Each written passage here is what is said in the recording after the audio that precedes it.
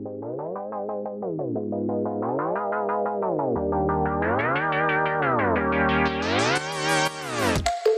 got mail. An Matthias Bunge, Partner Audit and Assurance, Deloitte. Betreff: Was verändert die Wirtschaft? Lieber Matthias, du bist seit 14 Jahren mit viel Begeisterung bei Deloitte, sozusagen Wirtschaftsprüfer aus Leidenschaft. Heute schreibe ich dir, weil ich gerne wissen würde, wo kommt diese Leidenschaft her? Und wie kann man sie sich erhalten, wenn sich das Feld, für das man doch so viel Begeisterung empfindet, permanent wandelt? Muss man sich dann immer wieder an das Feld anpassen? Braucht es immer wieder eine neue Faszination? Oder hast du manchmal das Gefühl, dass die Wirtschaftsprüfung und du euch auch mal ein bisschen voneinander entfremdet? Also Matthias, welche Entwicklungen machen dir heute immer noch Lust auf mehr? Und gibt es Momente, wo du nicht mehr weitermagst? Danke für deine Antwort.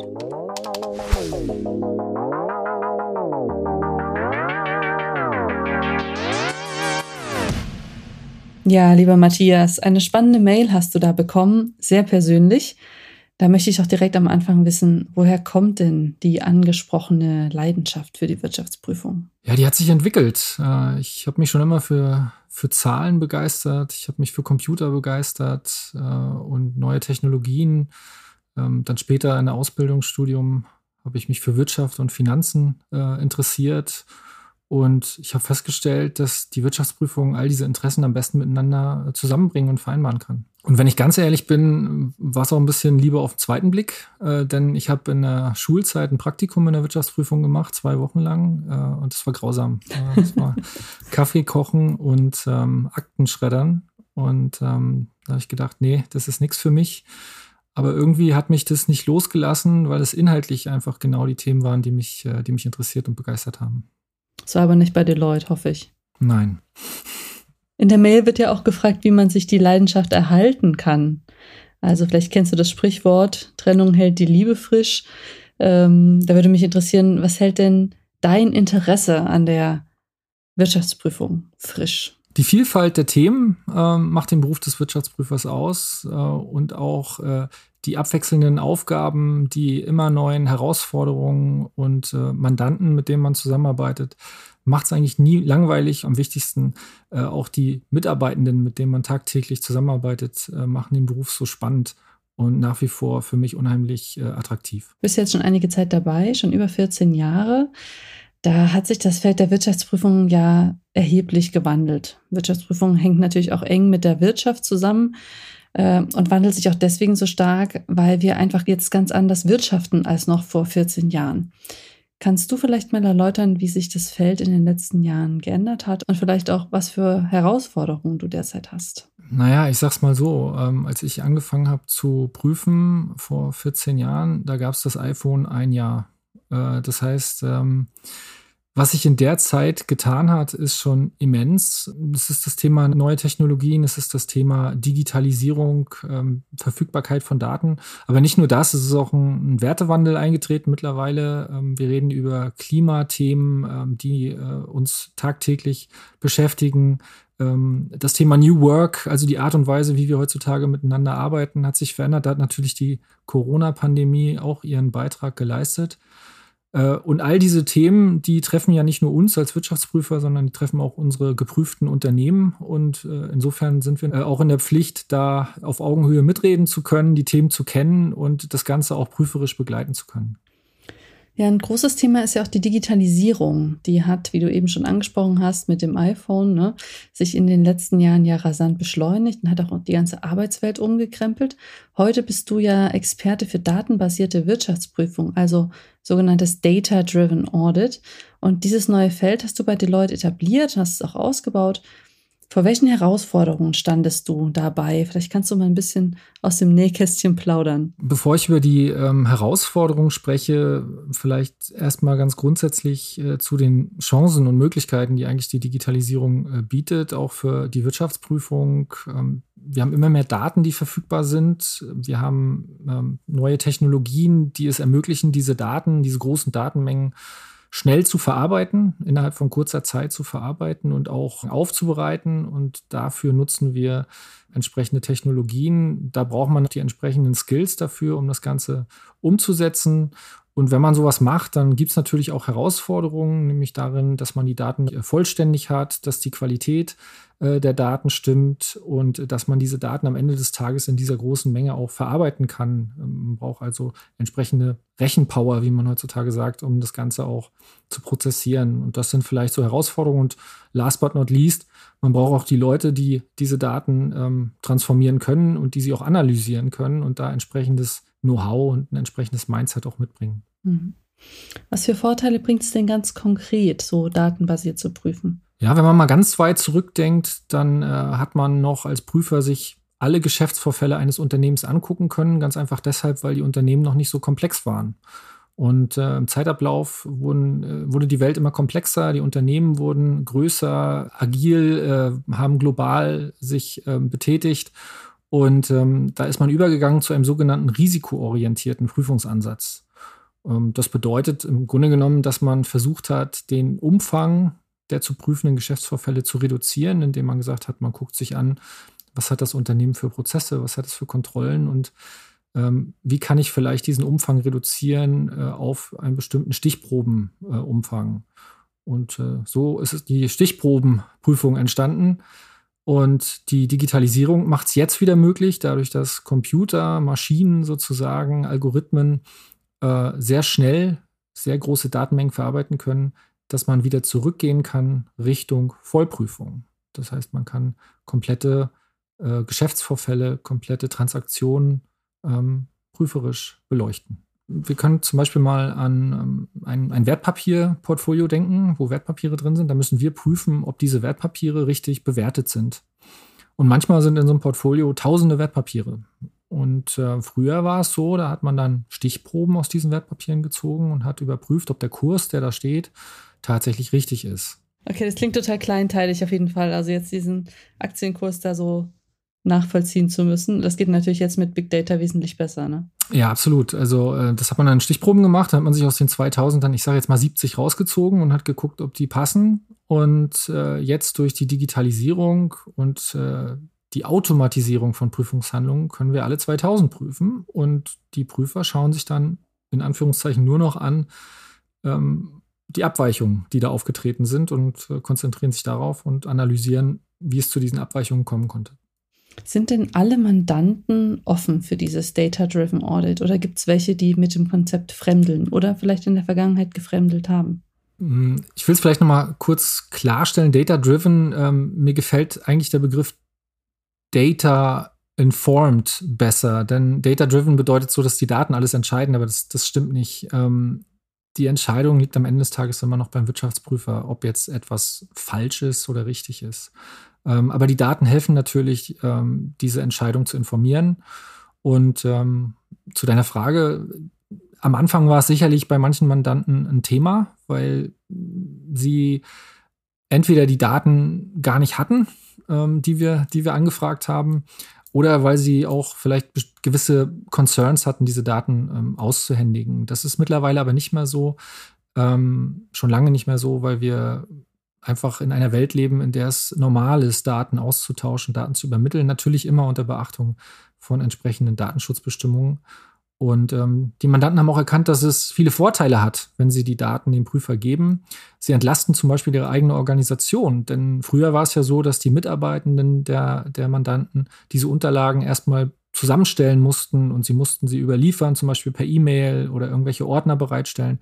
Das entfällt heutzutage in vielen Bereichen der Prüfung. Und daneben gibt es natürlich noch einen ganz anderen wesentlichen Aspekt. Die Unternehmen, die wir prüfen, die erwarten auch, dass wir in der Lage sind, bei diesen Themen als Prüfer mitzureden und dass wir auch die Kompetenzen besitzen, diese Themen prüferisch zu begleiten. Wir müssen als Prüfer eigentlich immer einen kleinen Schritt vorneweg sein, manchmal auch einen großen, vor den Unternehmen, denn es ist ziemlich sicher, dass der Prüfer frühzeitig eingebunden wird in bestimmte Fragestellungen, die die Unternehmen haben, wenn es zum Beispiel darum geht, neue Technologien einzusetzen oder neue Projekte umzusetzen. Mhm. Das heißt, es muss immer total up-to-date sein, ne? Also und deine Kollegen natürlich auch. Absolut. Stillstand ist Rückschritt, würde ich sagen. Man muss sich immer informieren über Neuerungen aus eigentlich aus allen Richtungen, An- und Abflüge sozusagen aus allen Richtungen, sei es vom Regulator, sei es durch neue Entwicklungen in der Digitalisierung, in den Technologien, aber auch ganz wichtig auch neue Entwicklungen auf dem Arbeitsmarkt zum Beispiel. Was erwarten unsere Mitarbeitenden von uns? Wie sieht eigentlich so ein Arbeitsalltag bei uns aus? Was sind da die Vorstellungen? Auf all diese Themen muss man sich einstellen und muss da auch darauf vorbereitet sein. Jetzt könnte ich mir vorstellen, dass du, der sich ja jetzt schon eine geraume Zeit mit diesem Data-Informed Audit beschäftigt, auch in der eigenen Organisation so Schwachstellen sehr, sehr leicht erkennst, ne? Also wenn du siehst, Mensch, da ist wirklich noch einer, der hakt per Hand eine Liste ab, das tut dir doch bestimmt dann in der Seele weh. Und ich denke mal, du siehst bestimmt ja auch häufig, wo man vielleicht auch bei Deloitte selbst Prozesse optimieren kann. Wie findest du heraus, wo was hakt und wie gehst du dann vor, ohne jemandem auf die Füße zu treten? Ja, das hat ganz viel mit dem Mindset zu tun, was ich vorhin schon mal angesprochen habe. Wir pflegen eine sehr offene Kultur bei uns. Das heißt, man muss den Mitarbeitenden auch erlauben, Dinge anzusprechen, ihre Ideen, die sie haben, auch zu kommunizieren und am Ende des Tages sie auch umzusetzen. Und das haben wir bei uns so gelöst, dass wir natürlich einen regelmäßigen Austausch haben mit allen Teams in der Organisation. Das geht oben beim Leadership los bis runter in die einzelnen Prüfungsteams. Dass neue Ideen, also sogenannter Ideation-Prozess, dass der offen kommuniziert wird, dass wir da auch entsprechende Kanäle haben, wo diese Ideen reingegeben werden können. Dann werden die bewertet gemeinsam mit den Mitarbeitenden und dann wird entschieden, ob wir was draus machen, ob wir da ein Umsetzungsprojekt draus machen. Und dafür geben wir den Mitarbeitenden auch den Spielraum, den sie brauchen, die Zeit, die sie brauchen, um ihre Ideen umzusetzen. Und wir geben ihnen auch die entsprechenden Skills mit an die Hand.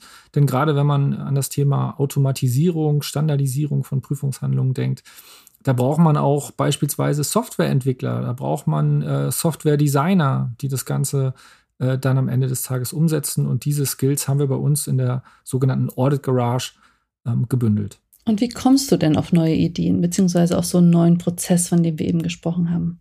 Ja, da braucht man Kreativität und man braucht vor allem die Ruhe, um sich auch mal rauszunehmen aus den alltäglichen Themen und sich auf die berühmte grüne Wiese zu setzen und zu überlegen, wenn ich das Ganze nochmal neu gestalten könnte, wie würde ich es dann umsetzen? Und am Ende des Tages kreativ sein ist gut. Man muss es aber auch kommunizieren, denn viele haben oft gute Ideen, aber reden nicht drüber. Und dann wird es eben schwierig. Man muss es eben auch entsprechend an die Oberfläche bringen. Und dann ist es bei uns auch so, dass man gehört wird und dann entsprechend diese Ideen auch umsetzen kann. Zu guter Letzt braucht man auch Mut, denn wenn ich mal das Zitat von Henry Ford damals aufgreifen darf, wobei man nicht genau weiß, ob er es gesagt hat, aber wenn man die Leute früher gefragt hätte, was sie wollen, dann hätten sie gesagt, schnellere Pferde. Und daraufhin hat er eben das Auto entwickelt. Und insofern das Gleiche gilt natürlich auch hier. Man braucht Mut, vielleicht auch mal ein bisschen out of the box zu denken und auch zu seiner Sichtweise zu stehen und die dann auch umzusetzen, wenn man davon überzeugt ist, dass es uns nach vorne bringt. Jetzt hast du gerade angesprochen, dass so viele verschiedene Leute bei dir im Team arbeiten. Du hast vorhin das schon mal in einer Antwort gesagt, jetzt gerade eben hast du wieder von den Entwicklern gesprochen. Die vermutet man ja jetzt gar nicht so unbedingt in einer Wirtschaftsprüfungsgesellschaft. Es klingt aber so, als hättest du jetzt schon ein relativ diverses Team unter dir oder beziehungsweise als würdest du in einem sehr diversen Team arbeiten. Inwiefern hilft dir das denn ganz konkret weiter? Es ist ein Must, ein diverses Team zu haben, verschiedene Disziplinen in einem Prüfungsteam zu vereinen. Ich gebe mal ein Beispiel. Wir haben eine Fondsgesellschaft. Die Fondsgesellschaft hat Fonds. Die Fonds, in die kann investiert werden und das kann man heutzutage machen über die Blockchain. Die Fonds selber wiederum können investieren in Kryptowährungen.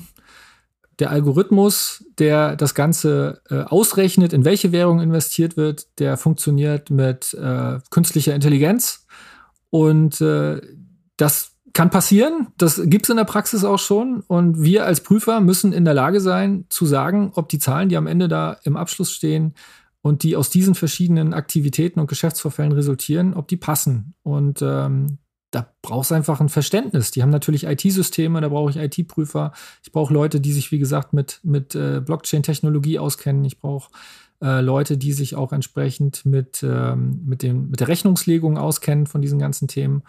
Und insofern kommt man heute um ein interdisziplinäres Team gar nicht rum. Und das ist auch etwas, was immer wichtiger wird, das auch in der Wirtschaftsprüfung selbst vorzuhalten. Früher gab es auch Tendenzen, diese Dinge extern sozusagen zu unterstützen. Und mittlerweile braucht man diese Skills wirklich in der Prüfung, weil sie einen immer bedeutsameren Teil der Prüfung ausmachen. Also es klingt auf jeden Fall, als wäre dein Job sehr abwechslungsreich und das wäre auch, ja, wie sagt man auf Neudeutsch, rewarding. Also als würdest du da sehr viel rausziehen können und sehr schnell Ergebnisse und Erfolge sehen können. Stimmt das? Definitiv. Macht wahnsinnig viel Spaß, auch nach 14 Jahren noch. Und das Schönste ist es eigentlich dann, mit den Kollegen auch mal Erfolge zu feiern und das Ganze einfach zu genießen, wenn ein Projekt abgeschlossen ist. Es ist immer noch ein People's Business. Ich glaube, das trifft es ganz gut. Bei aller Technologie, bei allen Maschinen und Daten am Ende des Tages sind es Menschen, die Entscheidungen treffen und es wird auch immer so bleiben. Und das mitzugestalten macht mir Tag für Tag immer noch sehr, sehr viel Spaß. Möchte ich zum Schluss nochmal auf diese sehr leidenschaftliche Mail eingehen, die du am Anfang bekommen hast und einmal fragen, was macht dir denn heute noch Lust auf mehr? Es ist wieder dieses Thema, was ich schon mal eingangs gesagt habe, ist das Thema Vielfalt, abwechslungsreich und die vielfältigen Möglichkeiten, auch seine Interessen umzusetzen, ist nach wie vor etwas, was mir Spaß macht, was, glaube ich, mich auch nicht mehr loslassen wird, dass man immer wieder sich auf neue Herausforderungen einstellen muss und die auf der anderen Seite aber auch die Möglichkeit hat, neue Dinge zu gestalten und umzusetzen zusammen mit den Mitarbeitenden. Und das ist das, was es mich tagtäglich motiviert und warum es mir Spaß macht, morgens in die Arbeit zu fahren. Und gibt es auch Momente, wo du keine Lust mehr hast? Also wo du sagst, Mensch, jetzt muss ich mich schon wieder an eine neue Entwicklung anpassen.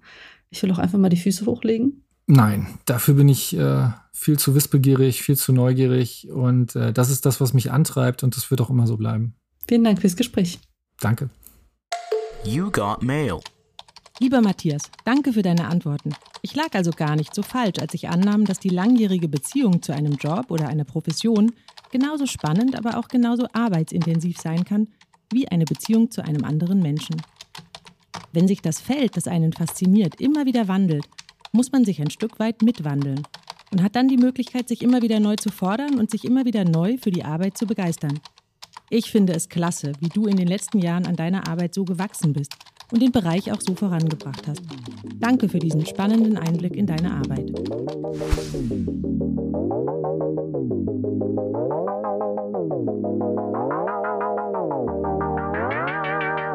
Das war die 4. Folge der Podcast-Reihe Refuture, Re-Economy, produziert von Studio ZX im Auftrag von Deloitte. Ihr wollt noch mehr zum Thema Audit der Zukunft wissen? Dann hört doch in der nächsten Folge wieder rein, wenn es darum geht, wie es sich überhaupt bei Deloitte arbeitet. Dann klären wir Mythen rund um jet-settende Wirtschaftsprüfer und Prüferinnen und sprechen über Sabbaticals, New Work und die Work-Life-Balance. Übrigens, alle Folgen von Refuture, Re-Economy gibt es auch auf Podigy, auf Spotify, auf Apple Podcasts und überall, wo es Podcasts gibt. Neugierig geworden?